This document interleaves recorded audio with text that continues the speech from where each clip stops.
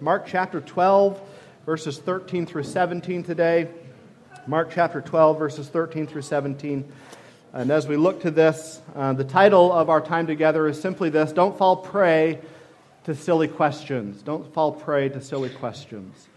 Let's read the text again. It's a short passage, and then we'll have a word of prayer and just ask God to speak to us this morning as we look to His Word. The Bible says this: And they send unto him certain of the Pharisees and of the Herodians to catch him in his words.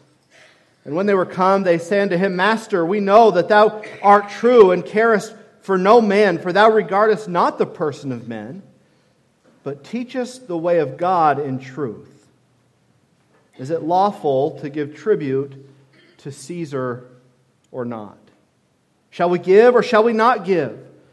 But he, knowing the hypocrisy, said unto them, Why tempt ye me? Bring me a penny that I may see it. And they brought it. And he saith unto them, Whose is the image and superscription? And they said unto him, Caesar's. And Jesus answering said unto them, Render to Caesar the things that are Caesar's, and to God the things that are God's.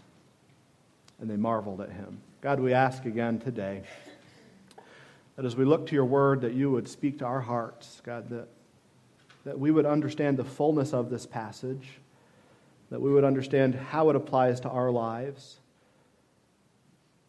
But then, God, help us to understand that if all we gain today is knowledge, but we don't apply it, then really it's of no value to us. So I pray that we would just not grow in knowledge, but that we would grow in submission. We pray today, God, that you would draw us closer to yourself through this text.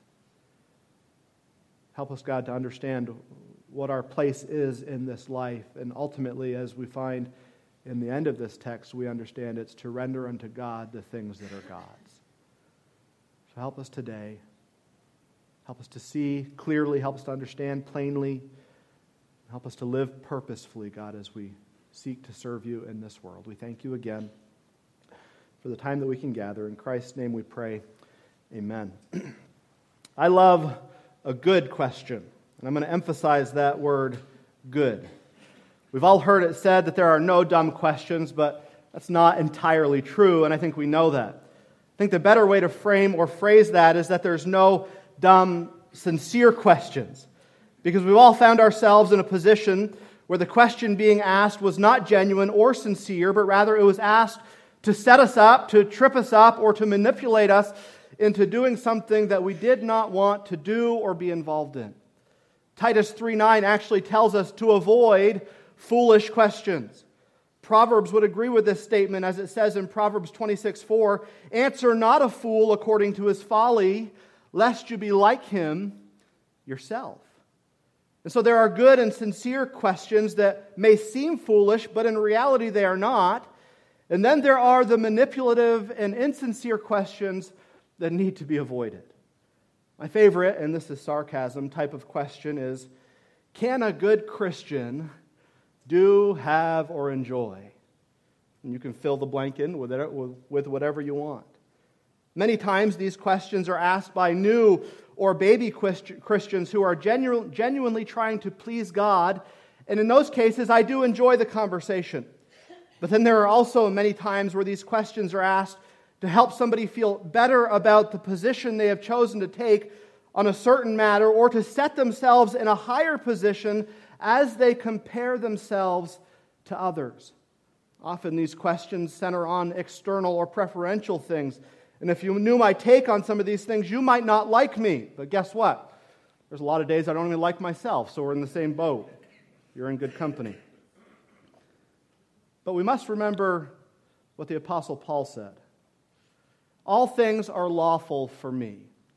And there's a lot of people who love the first part of that verse, isn't it? I can do whatever I want. All things are lawful for me. But what does he go on to say?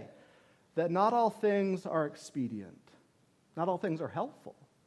And so when we come to these questions in life of should a Christian, can a Christian, should a Christian take part in X, Y, and Z, we don't just have to think through if we have permission to do certain things or if we can do certain things, but we have to think through it in the way that Paul thought through it, and that's in this vein. Is it actually helpful to me? Is it helping me live out the gospel? Is it helping me make an impact for the kingdom? Why do I say all this? Well, I think as we look through the interactions with Christ, we see that oftentimes the questions that the Pharisees or the religious crowd brings him are only to get him to come off task and to lose focus of the mission. And I think, honestly, there are times in Christianity where that same line of questioning or that same reasoning is used only to pull us away from what we should be doing rather than to propel us in what God has called us to do. And so as Christ hears these questions, we know He often masterfully answers those who are asking the questions as He does in our text today. But we must understand that Christ never lets it distract Him from staying true to the mission that God has called Him to. And oftentimes as believers, we like to think on or dwell on or meditate on or speak of all the things that God hasn't made clear. And at the very same time, what do we like to do? Ignore the things that God has made clear. We like to think through, well, what if, or can I, or should I, or how can I accomplish this? And all the while, God is saying, hey, I appreciate you thinking through those things from a Christian worldview, and I think we should do that. But those questions, those things we are thinking through, should not pull us away from the things that God has called us to do, but rather we should strive to walk in genuineness and in humility, making sure that every area of our lives is not simply what we want it to be, but what God wants it to be. So in the Christian life, there's going to be things that come up, questions that arise that we will come to different conclusions on. Have you ever experienced that before? Nobody's experienced that before? And guess what? That's okay. It's okay for us to draw different conclusions about different things that are preferential, things that are on the fringe, but we should all be motivated or walking in the clear commands that God has given us in Scripture. There are things that God has left up to Christian liberty that we will probably not see eye to eye on, but those things should not divide us into becoming a fractured army who spends more time fighting each other than we are spending time fighting for the souls of lost men. And you may ask, what does that have to do with the passage that we're looking at today? Well, I think it has a lot to do with it. And I hope by the end of our time together that you'll in some ways agree with me as Christ is relaying to those who are with Him on this day the importance ultimately of rendering unto God the things that are God's. The big idea this morning is this: the gospel brings clarity to that which is confusing, and it brings unity to that which is divided. Christ's reaction to this insincere questioning proves that secondary questions often detract from primary obligations. Secondary questions often detract from primary obligations. This morning I want to see 4 things that hopefully will help us. And my prayer is that we would see where the enemies of the gospel will join forces to stand against us, and how we as believers can be united even in our differences in the gospel as we move forward for the sake of the kingdom. The first thing we see this morning is the first thing we see is that the gospel fuels the desires of wicked men. The gospel fuels the desires of wicked men. In verses 13 through the first part of verse number 15, the Bible says, "And they send unto him certain of the Pharisees and the Herodians to catch him in his words. And when they were come, they say unto him, Master, we know that thou art true, and that thou carest for no man, for thou regardest not the person of men, but teachest the way of God in truth. Is it lawful to give tribute to Caesar or not? Shall we give, or shall we not give?" The gospel fuels the desires of wicked men. Look how verse number 13 begins. "And they send unto him." Well, who is the they? Well, logically, if we think through the text, understanding that we've been in one day of the week for the past several weeks as we've been going through this time together, the they, as we draw a logical conclusion, would be the religious crowd who is seeking to destroy and undermine and get rid of and do away with the person of Jesus Christ. Most tend to believe it was the greater body of the Sanhedrin who would encompass the they. And then as they move forward in their planned attack against Christ, they would send different groups at different times to question Christ about different things. Remember earlier in the verses we saw last week, it says, after Christ answered them, and He gave them that great parable about the man who owned the vineyard and the servants, and how these men destroyed all the servants, and then they killed the son. The Bible says in verse number 12, and they sought to lay hold on Him. And so the they that it's referring to in verse 12 is a smaller portion of the larger group, and the they in verse number 13 is another smaller portion of that same larger group. There was a large group of people who was desiring to destroy Christ, to get rid of Christ, and they were working together to bring this thing to come to pass. Now, the interesting thing as you read verse 13 is that the groups that are mentioned are not groups of people that would normally get along. Mark tells us that it's the Pharisees and the Herodians.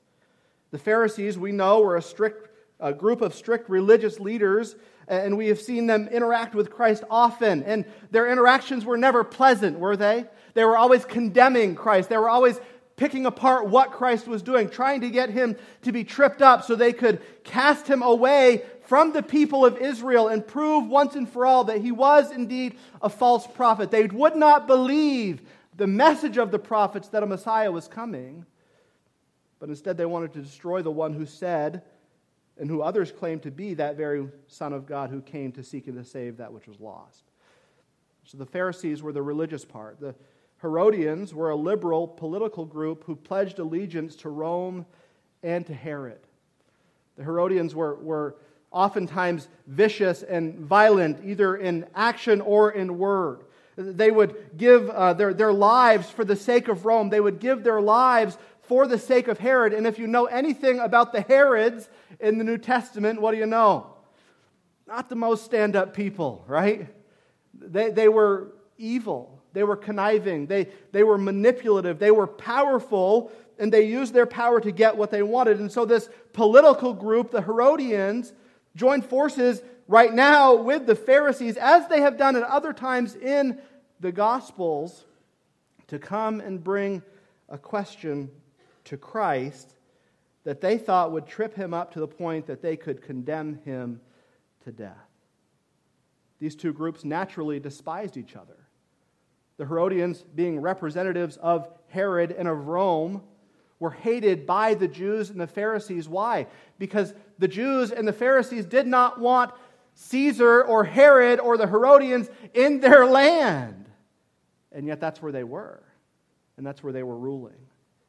And so they hated each other. They despised each other on a normal day-to-day basis. But in this instance, we see that they were willing to work together.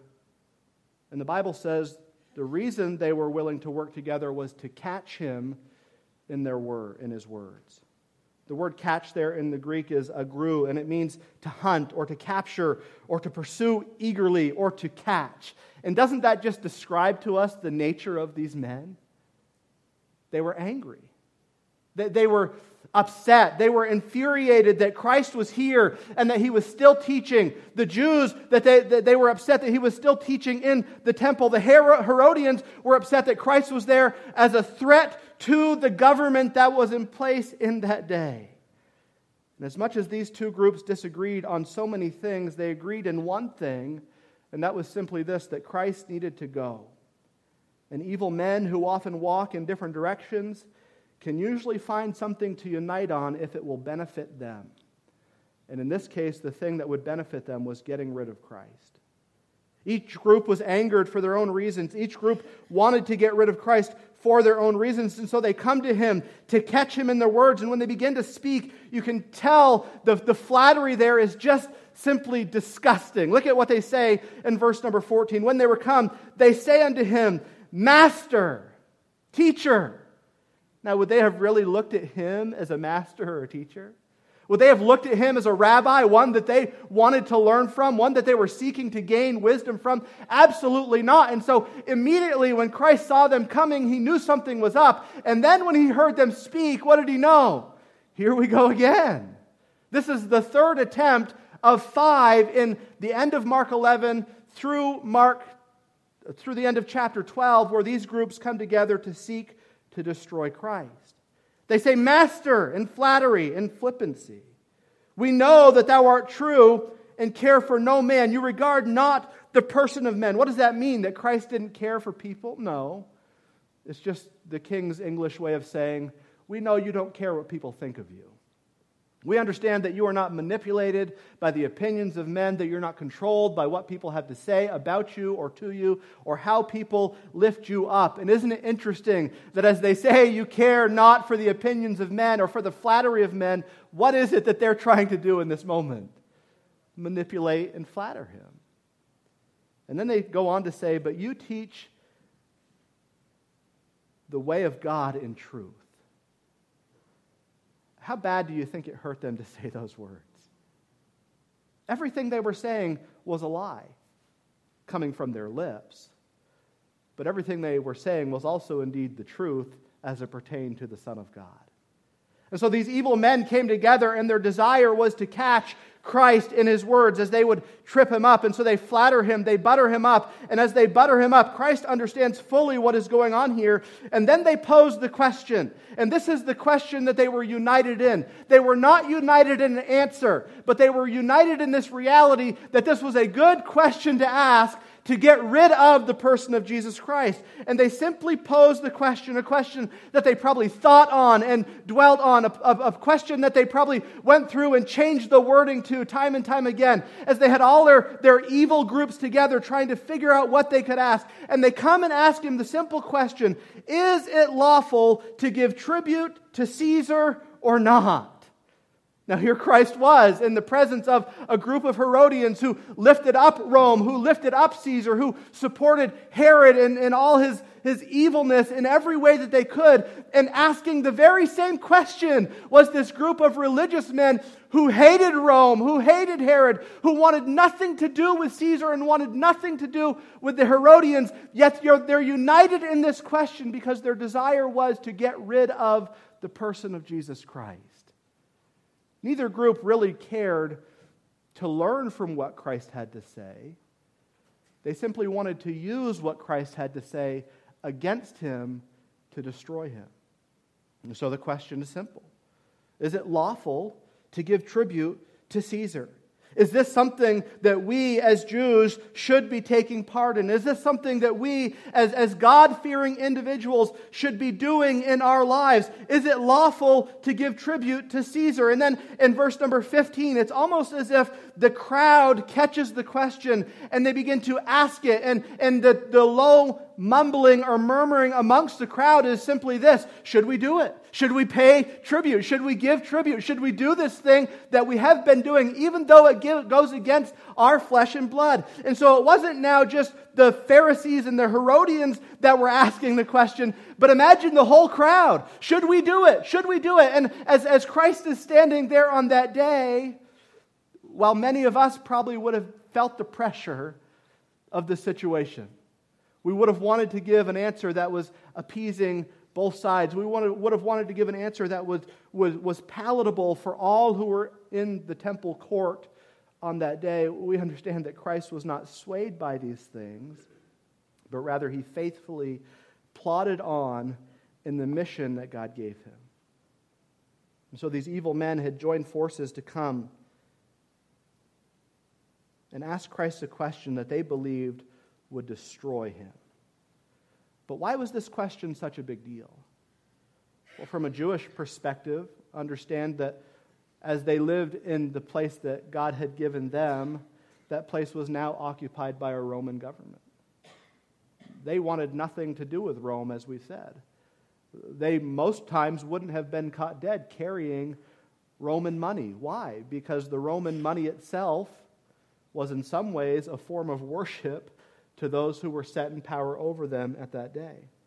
And so the Pharisees came asking the question to see if Christ was one who had defected. There were those who were Jewish that said, hey, it's no big deal, we're just going to go along with it. And their line of questioning, or their reason for questioning in this moment, was to capture him, to catch him so that they could destroy him. And they're asking the question, should we pay tribute to Caesar? If he said yes, they would know that he was not a true Jew. They would know he was not a true prophet. They would know that he was not a true man of God. Why?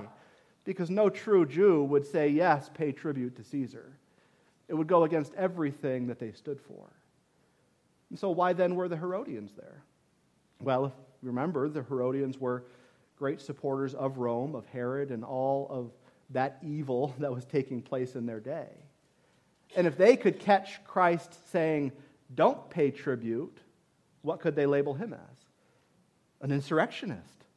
One who was against Rome, one who needed to be destroyed. And certainly, maybe this wouldn't have been the case for every person who said we shouldn't pay tribute to Caesar, but Christ had a following.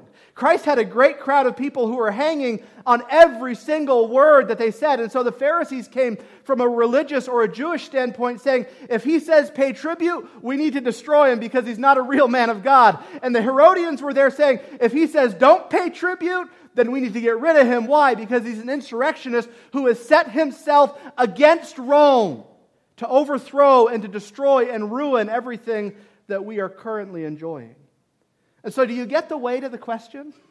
Do you get how if you were there on that day, you probably would have been thinking, oh man, they got him now. Do you get how as Christ was standing there on that day, the tension was sharp? And though the crowd was murmuring over and over again, what should we do? Should we pay? Should we not pay? We understand that Christ was not influenced by these things.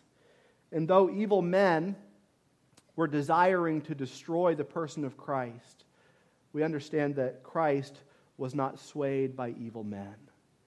And friends, that is something that we should greatly rejoice in today.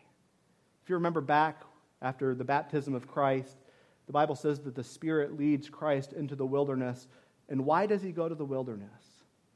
Well, he goes and he's tempted of Satan there for 40 days and 40 nights.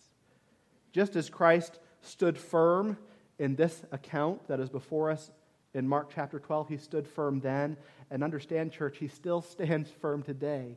That though evil is real and evil men are working and trying to seduce and destroy the reality that Christ is the Savior of the world, they can never destroy the eternal and perfect work of God. In fact, that idea of the tempting of Christ in Mark's gospel as Jesus was taken into the wilderness is the very same wording that is used here in Mark chapter 12. And who was behind the tempting in the wilderness? Well, it was Satan. And who would we say was behind the questioning that takes place in Mark chapter 11 and 12? It was the enemy. He was seeking to destroy, and he was using men to do his work. And the first thing we see and understand here today is that evil men will work together for a common cause if it benefits them. And the thing that they were trying to accomplish here in this moment was to destroy the person of Christ. We understand from a political standpoint why the Herodians wanted to get rid of Christ. And we can understand, I think in part from a religious perspective, why the Pharisees wanted to destroy Christ. And while one had to do with politics and finances, and the other had to do with true religion, as they would have called it back then, we understand that the thing that really fueled their anger was the reality of the claim that Christ made that he was indeed the Son of God. And so while this is a question of money, understand their true question wasn't about money. The thing they had a problem with Christ was simply the claims that he was making, that he was indeed the Son of God, that he claimed to be the Messiah, the one who had been foretold of, the one who had been promised to come. And so it wasn't a question about money, but the thing that truly angered them was this reality of the gospel, that Christ claimed to be the Savior of the world. And the Pharisees hated that. They despised this idea that Christ would claim to be the very Son of God. And the Herodians hated it. Why? Because Rome was the Savior. And yet the gospel caused these evil men to come together These men who despised one another on a regular basis, they joined forces now to seek to destroy Christ. And oftentimes we understand that even in our day, the gospel fuels the desires of wicked men.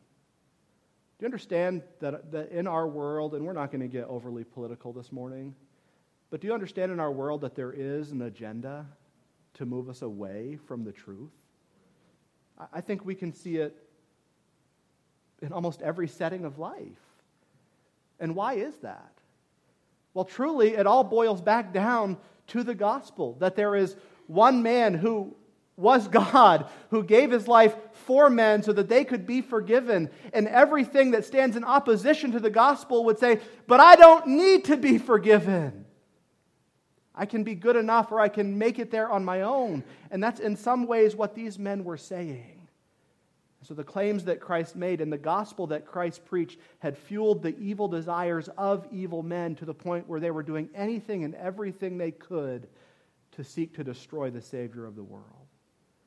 But friend, as we saw last week, we understand that the plans of these evil men, though they were evil and though they were vicious, were ultimately under the control of a sovereign God. Because there were many times up until this point where they sought to destroy him and they couldn't, where they wanted to destroy him but they didn't have the power. But one day we understand that they would destroy him. But who was it that gave final permission for that to happen? Well, it was God in heaven. And so while these evil men thought they were advancing, while they thought they were gaining ground, the reality is they were right where God wanted them to be. And while he would use them to put to death his son, we understand that it wasn't their plan that wins, but it's God's plan that wins. So the first thing, as we understand this idea of not falling prey to silly questions, is that we have to understand that the gospel fuels the desires of wicked men. And so when we, in our world, find people that are so opposed to Christianity, understand, friend, that's the way it's always been. We're not living in a new scenario, something that's never existed before, but this is the way that it's always been. They destroyed the prophets, they murdered Christ, they imprisoned believers in the first century and put them to death, and that still happens in our world today. And Christ explained to us that this would happen. They hated me, and guess what? They're going to hate you. But be not afraid. Why? Because greater is he that is in you than he that is in the world. And only the things that God decrees and desires to happen will eventually come to pass. And we see that fully and finally in the story of Christ. And so first off this morning, the gospel fuels the desires of wicked men. Secondly today, and that was my longest point, just so you know. Secondly today, the gospel recognizes the value of civil government regardless of its corruptness. There's probably a bunch of people in here right now that say, I don't like that at all. But what does Christ say? They ask him the question, is it lawful to give to Caesar? And the crowd begins to murmur, should we give? Should we not give? What should we do? And everyone is hanging on the words of Christ at this moment. Some because they truly wanted to know, as we think about the crowds that were surrounding him. Some because they wanted to hear what he said so they could use it against him and manipulate and twist his words to put him to death, to get rid of him finally and fully. But as we understand Christ's answer here, we understand that Christ would say the gospel, or in the gospel, we as believers recognize the value of civil government regardless of its corruptness or corruption. And so Christ goes on to say in verse number 15, or Mark says, but he, knowing their hypocrisy. Let us never lose this idea that though God or Christ was indeed fully man, he was also fully God. And as they came to him with their questions, with their words that they were using to manipulate him, Mark points out to us that Christ knew exactly what was going on. He saw their hearts. He heard their words. He knew what they were seeking to do. He knew their hypocrisy. And then he began to speak, and he said to them, why tempt ye me? Why are you bringing me this question? Why are you even bothering asking me this thing that you both don't agree on? Christ knew what was going on here. He knew exactly what was going on here. But instead of condemning them in this moment and casting them out of the temple and and saying all manner of evil against them, we see that Christ begins to answer them. Why tempt ye me? And then he says, bring me a penny that I may see it. This amount of money, it's not a penny as we understand it today, but this amount of money would have been used to pay the poll tax, or the tax that the Romans had set up. It was a part of the census that they would take. And this was to fund Rome and all the corruption that was taking place in that. This tax was used to do things that Jewish people would not agree with. This tax was used to help support a government that was oppressing them as they occupied this place that the Jews said they didn't belong. Most likely, a Jewish person, as Christ asked this question, would not have had one of these coins on them. Why? Because they would not want to identify with Rome in any way, shape, or form. And so as Christ says, give me a penny that I may see it, they find one probably from the Herodians, and they bring it to Christ, and as Christ looks on it, or looks at it, he says unto them, whose is the image and superscription? And everybody in the group understands what Christ is asking. On the coin, like our coins, it would have been two-sided. One would have had a picture of Caesar, and it would have said on it something to the effect of Caesar, son of the divine, of Augustus. And by quoting that phrase, they would have been in some way saying, Hail Caesar. They would have in some ways been saying, this is the guy who's in charge, and this is what is due him. So Christ asked the question, whose image is on it? And they say Caesar. Well, on the other side of that coin, it would have had a picture of his mother, and there would have been a saying, Pontifex Maximus, which to us means absolutely nothing. But that phrase actually means high priest. And so for them to carry a coin with a picture of Caesar and a picture of Caesar's mother, one side saying that he was the son of the divine, and the other side saying that he was indeed the high priest, what would that have done to a Jewish person? It would have destroyed them. They would have despised everything about that. They would have done everything they could have to have not taken part in what was going on because of this Roman oppression. And so Christ asked the question. He says unto them, whose image is on it, and what is the superscription? And they say it's Caesar. And then Jesus answers them and says these words, render to Caesar the things that are Caesar's. Can you imagine their blood boiling in that moment? The Pharisees, the Jewish crowd who was hoping that Christ was the one who was coming to overthrow the government. Remember, that's why many were cheering for him so excitedly. That's why many flocked to him, because the words that he said were so different than anything that they had ever heard. The authority he spoke with was greater than any authority that was seen in that day of mere rabbis or teachers. And when Christ said these words, render to Caesar the things that were Caesar's, there was something that would have sparked inside of these people that would have been angered, that would have been frustrated, that would have thought to themselves, man, Christ has just given in to the Romans. He has proved their point, and he's taking part in this oppression that we are facing. But understand this, when Christ says render or to give to Caesar that which is Caesar's, he is not saying worship or agree with or go along with everything that Rome and Caesar has set up in that day and in that time. But he's just simply making a point that human government was implemented first, not by Rome or by Caesar, but by who? But by God. And the reality is, regardless of how corrupt government is and can be, at least in the world we live in, there's still a benefit to government. Who drove here on paved roads? And I know some of these roads in Franklin County, they're a little rough, right? They could use a touch-up job here and there. Josh, can you get on that for us? Well, who maintains the roads? We know that government maintains the roads. Have you gotten any mail in your post office box recently? Now we know, same thing with the post office. Like, getting a little slower. Things are getting lost a little more. It's still a government institution. Who's thankful that I was thinking, and it wasn't even to do with this, but we have, I think, 8 or 9 men in our church who serve in some way in a military, with a military presence. Who's thankful for a U.S. military? Who's thankful for Border Patrol agents? We've got 2 of them here today. There's a benefit to government, and that's all Christ is saying.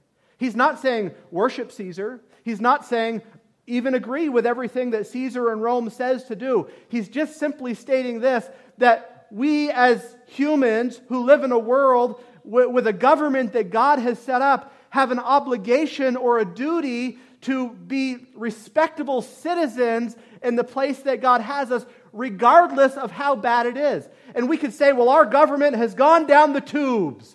Well, just remember who Jesus is speaking to. And just think about for a few minutes what was to come to them as Nero would finally take over. Think about the writings of Peter and Paul as we get towards the end of the New Testament and the severe persecution that these men and women were facing, being threatened to be put to death because of the things that they believed. Peter and Paul never say, rise up, push back. They tell them to be good citizens. Paul tells Timothy in 1 Timothy 2 that we're to pray and intercede and give thanks for kings and authority. You could go to the book of Daniel and be reminded how it's God who raises up kings and sets them in the position that they are. And so while we enjoy human government when the political winds blow in our favor, and then we despise human government when they blow in a different direction, Christ is not so much making a political statement here as he is making a statement of human and Christian responsibility when living under a government that God has final say over. And so is government corrupt? I think we could probably agree with that, right? If you are wearing a tinfoil hat and you don't see that, friend, let's have a conversation after church. I think we can agree. Government is corrupt. It truly is. But who has the final say and who rises to positions of power in the world that we live in? It's God. And so what does Christ say? He says, render to Caesar the things that are Caesar's. So what does that mean? It means pay your taxes first and foremost. It means treat human government with the respect that God calls us to respect it with. Now, in our country, we have the opportunity and the right and the privilege to vote our opinions and to vote our preferences and to vote our beliefs. But even when those things don't go our way, we still have a responsibility to human government, regardless of how corrupt it is. And so I would ask you, I would ask myself, whether you agree or don't agree with the powers that be, when's the last time you actually prayed for them? Probably, depending on the 4-year swing, we either pray really hard for our government or we speak really poorly of our government. And Christ just simply says, render to Caesar the things that are Caesar's. You don't have to agree. And I'm all for having civil conversations about the political realm of our world. Just don't let it take place on Facebook, please. But render to Caesar the things that are Caesar's. And so first off this morning, the gospel fuels the desires of wicked men. The Herodians and the Pharisees came to Jesus seeking to catch him, seeking to trip him up. And then we see the gospel recognizes the value of civil government regardless of its corruptness. Christ knew what was going on in the hearts of these men. He knew their hypocrisy. He knew the desires of Rome. He knew what would finally come to him at the hands of an evil and corrupt government. And what does he still say? Render to Caesar the things that are Caesar's. The third thing we see, and it's not specifically in the text, but it's this: the gospel unites those who hold opposing opinions on secondary matters. Who was there on this day? Well, we understand it was the Pharisees and the Herodians, right? That's the quick and simple answer. But who else was there on this day? Well, a group of people whom Jesus was teaching in the temple courts as he walked from place to place, as he used the temple likely as an illustration for the things that he was teaching ultimately about himself. We also understand that the disciples were there on that day. The 12 men whom Christ chose for himself to serve with him, to run with him in this life, whom he would eventually release this mission to go into all the world and preach the gospel to every creature. Well, who amongst the disciples could have had opposing opinions when it came to the political question that was at hand at this day? Probably all of them, right? They all in some way would have disagreed about something, but two in particular. Matthew, who was a tax collector, and Simon, who was what? A zealot. Now, what's a zealot? Somebody who doesn't just oppose Roman government, but is really one who is willing to give their life to oppose the Roman government. There was no way they would ever pay a Roman tax. Every chance they got, they would stand up against Rome, against the soldiers, against those who were doing the bidding for Rome. Every chance they got, they would stand against them. And then you have Matthew, a tax collector, who was doing the bidding of Rome.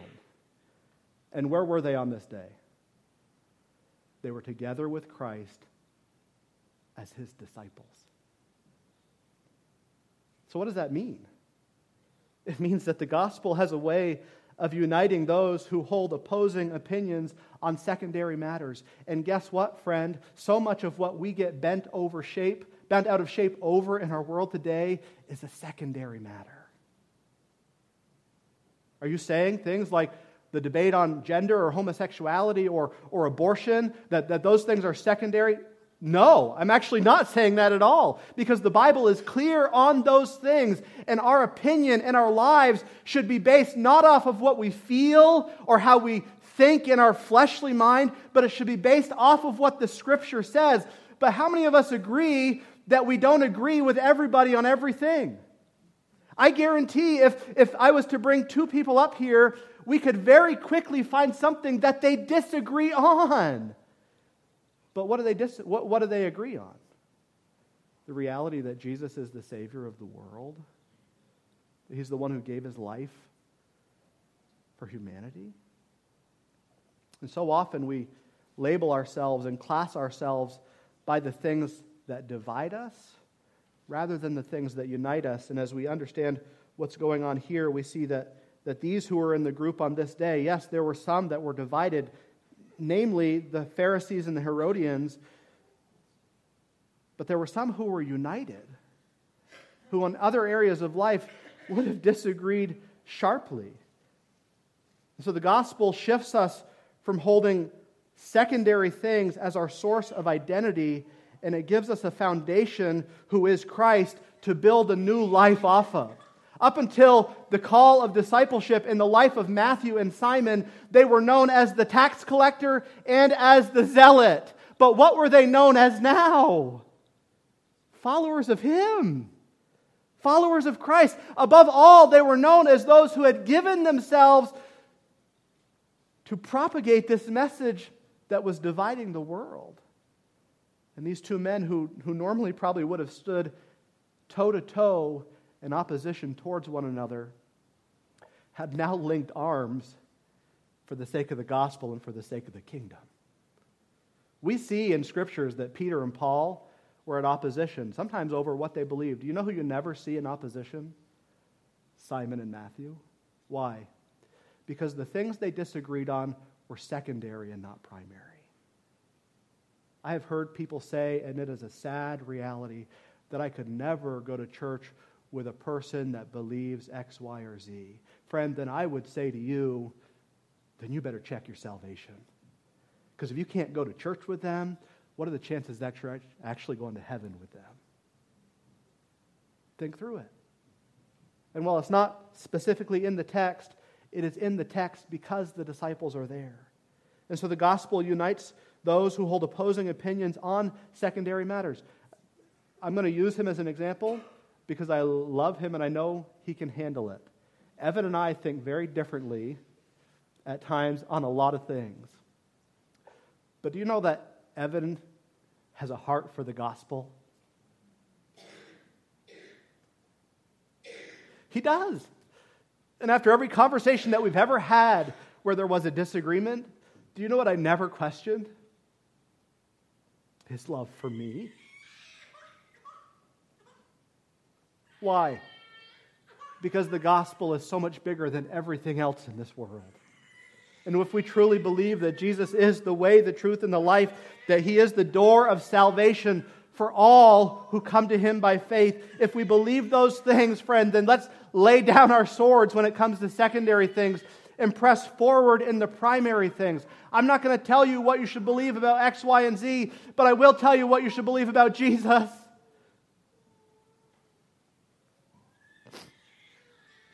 Why? Because Jesus is the only one who can change your life. And so the gospel unites those who hold opposing opinions on secondary matters. Do you think that any of the disciples shifted their opinions over time? I'm sure they did. Do you think they ever all fully believed like Christ believed? Probably not, because of their imperfections. But what did Christ still call them? Those that he loved, those that he served with, those that he gave this mission of the kingdom to. And so the gospel unites those who hold opposing opinions on secondary matters. And then finally, this morning, the gospel frees us to serve wherever we are and whatever we face. The gospel frees us to serve wherever we are and in whatever we face. And the final part of verse number 17, obviously she didn't like what I said about her dad.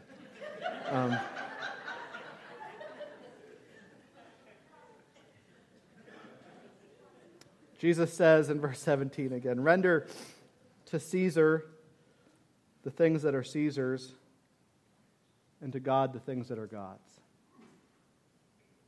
So Jesus says, "Give me a penny." He takes the penny, he looks at it, he says, "Whose superscription, whose image is on this penny?" And the crowd cries out, "It's Caesar's! It's Caesar's!" We understand, Jesus, it's Caesar's. And that's the question that we're asking. Should we or should we not pay the tax that they have imposed upon us as they're oppressing us, as they've occupied us and are treating us in ways that we don't like and in ways that we don't believe we deserve? Well, Jesus then goes on to say, "Render unto God the things that are God's." So, Christian, render to Caesar the things that are God's, or to Caesar's. And then as Jesus is looking at that coin, it's almost as he looks at the crowd, and as he looks at the crowd and he holds up the coin, he says, "This coin is stamped with an image, but so are you." Whose image are we made in? The image of God. And so we could say, and I know we can go down a rabbit trail with this that I'm not going to go down now, but we could say that we are twice God's, if that makes sense. We are God's first as his creation. Every person that has ever been born upon the face of the earth, whether you think they should have it or not, are made in the image of God. They're the imago Dei. They're God's finest creation, we would say, his prized possession. Every person is stamped with the image of God. But understand this, church, if you have been redeemed by the blood of Jesus Christ, you are twice God's.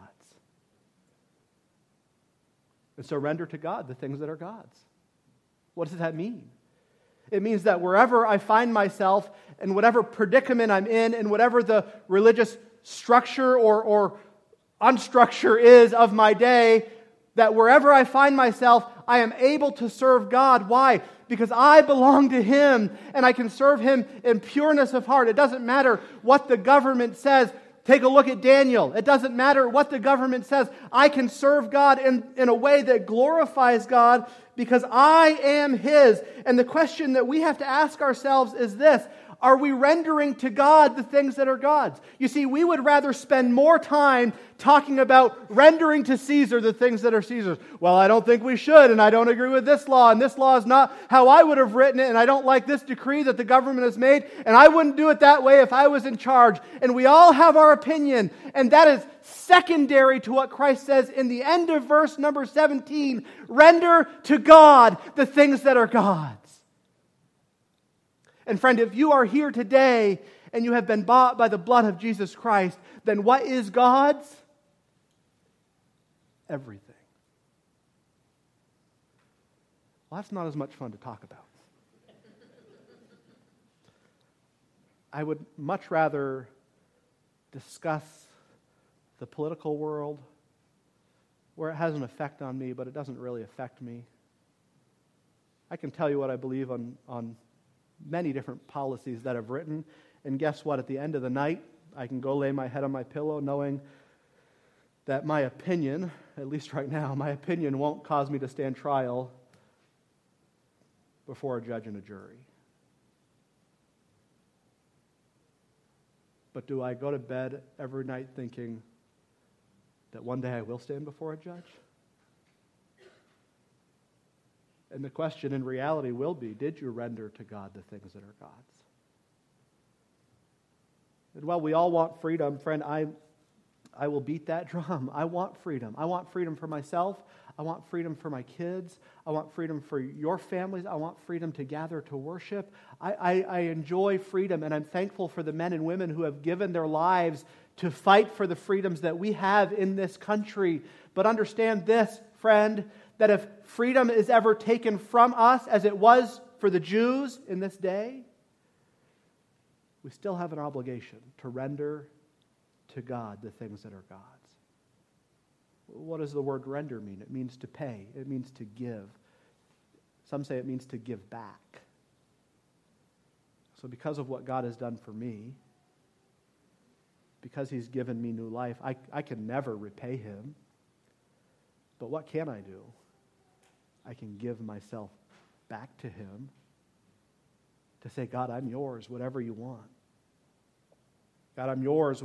Whatever you desire to bring to my life, I am willing to follow you through it. God, I'm willing to give my all for you. And I was reminded this week of the words that Jim Elliot said.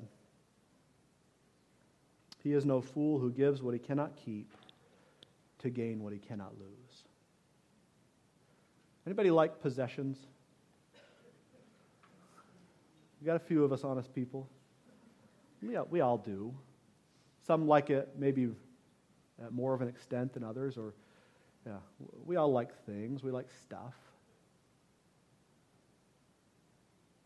And sometimes we give our lives for those things. I'm going to work overtime so that I can. I'm going to rob Peter and pay Paul so I can go here. I probably shouldn't give any money to the church this week. iPhone 15 just dropped. All right? And what do we often do?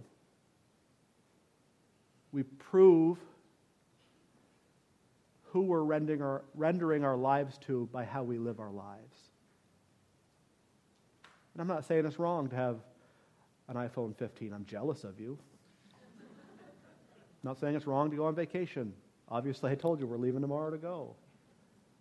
I'm not saying it's wrong to do any of those things. But what is the best thing? To not give my life so I can have those things, but to give my life to God, to render unto God the things that are God's. I've shared this with you before as I think about my kids and the future of their lives. Noah's at that age where he's trying to figure out what he wants to do. Charlotte says she's never leaving. So, we've got quite the spectrum in our house right now of what the future holds for us. I was talking to my brother the other day. His son, how old is Michael, Brianna? 5? 4 or 5? He's like a Lego wizard. And he posted a picture the other day of this Lego set. It's like 12 plus. And his son can just sit down and do it. He looks at the instructions and just does it. I said, he's an engineer. And he texted me back last night and said, nope, probably going to spend the rest of his life in my basement playing video games. We don't know what the future holds, right? But do you know what I desire for my kids above all else? That wherever they find themselves,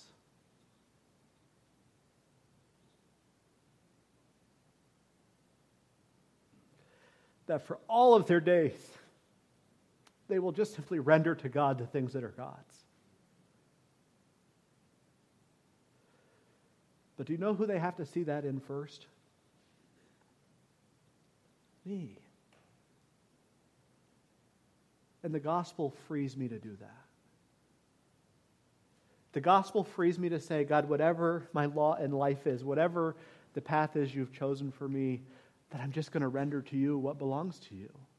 That I'm going to worship you, and that I'm going to serve you, that I'm going to praise you, that I'm going to follow you, that I'm going to sacrifice for the sake of the kingdom, God, that my life will be the Romans 12:1 and 2 living sacrifice, so that I can prove to the world not how good I am, but how good my God is. And so as the religious and the political groups came to Jesus on this day, asking the question, should we pay or should we not pay? Jesus says, get over yourselves in some degree, right?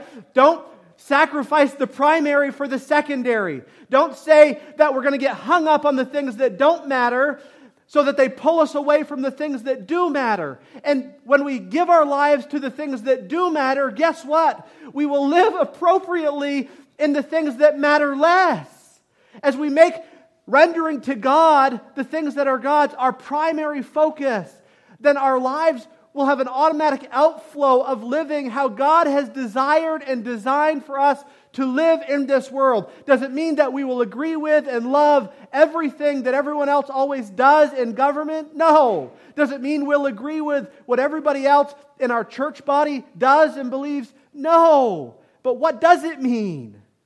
That together we'll be a collective body in St. Albans and Franklin County and Chittenden County who are just simply living their lives for the glory of God. That's what Christ's plea is here. He understands that probably nobody there is fully going to like his answer. But I guarantee that they walked away from that day saying, wow. In fact, the text tells us that. The Bible says they marveled at him. They can't wrap their minds around him. And friend, do you understand that when you live as one who renders to God the things that are God's, the world will marvel at you as well? They'll say, I don't get it. I don't get how you forgive the way you do, or love the way you do, or give the way you give. I don't get why you spend so much time at that church. That guy is not a good speaker. He's not very good looking, and he always wears those vests.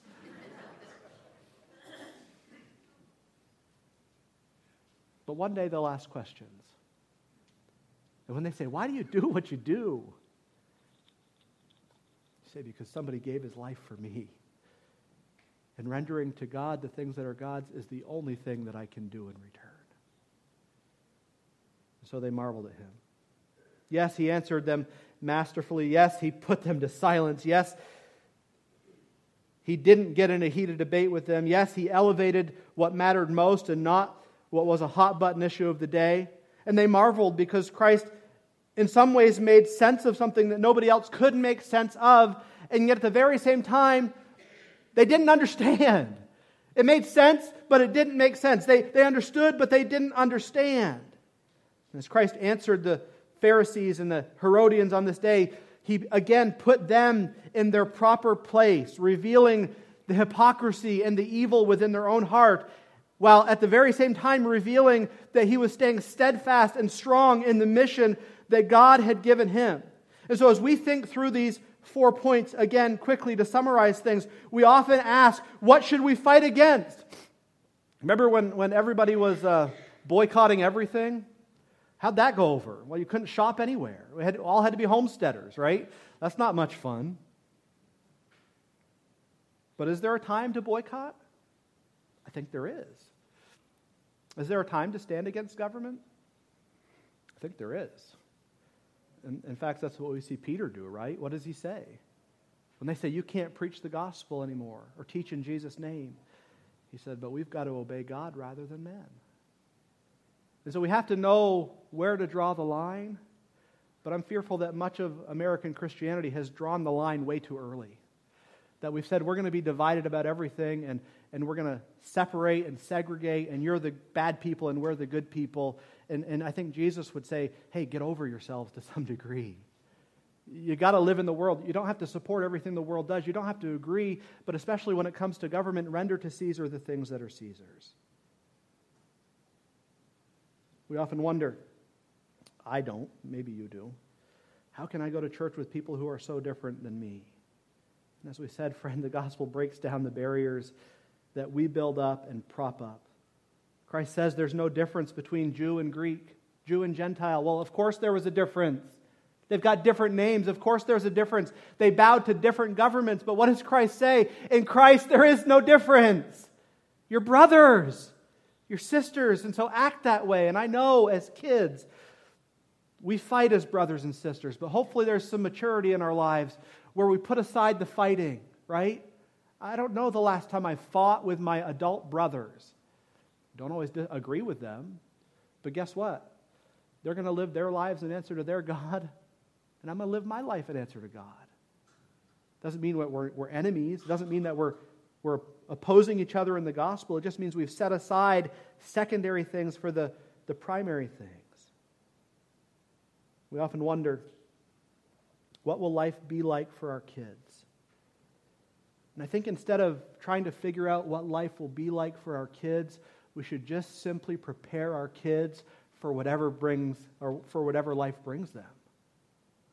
Is it wise to sit down with your kids and say, okay, kids, I think in 7 years it's going to be Republicans in charge again, and so this is what you're going to have to do, this is what you're going to have to say, this is how you have to vote on every issue. Oh, and these are going to be the issues of that day. Is that the wise way to raise our kids? No. What would be the wise way to raise our kids? Hey, kids, love the Lord your God with all your heart, soul, mind, and strength. When it comes to matters of government and politics, let God guide your vote. Let the Word of God inform you and how you're to live your life. It's no mistake, friend, that as this question is asked of Christ here, should we pay or should we not pay? Then not in the next passage. Matt gets the next one, and it's a doozy. But the one after that, Christ teaches on the great commandment.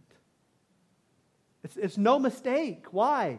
Because these people were so divided in themselves, thinking, how can we live here? And Jesus says, this is the way you live. By loving God first and loving others through the love that God has given you. And so while the world would ask us questions, and while we would often ask questions, friends, may we not fall prey to silly questions. Is heaven real? Is hell real?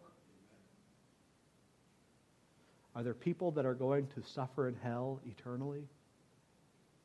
Yeah. So get over yourself. And as much as I say that to you, I say it to me. Why? Because there's, for lack of a better term, there's bigger fish to fry. There's things that are more important than what I believe about secondary matters. And what is the most important thing? What I believe about the gospel and how the gospel informs my life. Friend, if you're here today and you've never trusted Christ, understand that this Christ that is speaking in the temple just days before he would go to the cross is the very one who said in John 14, I am the way, the truth, and the life. And while the world and maybe even yourself is saying, I've got to find the way, I've got to figure it out, Jesus is saying, I've already figured it out. It's done. Just come to me. I would ask you today, will you come to him? Will you see him as one who loves you? Will you see him in all his beauty, in all his glory, in all his splendor?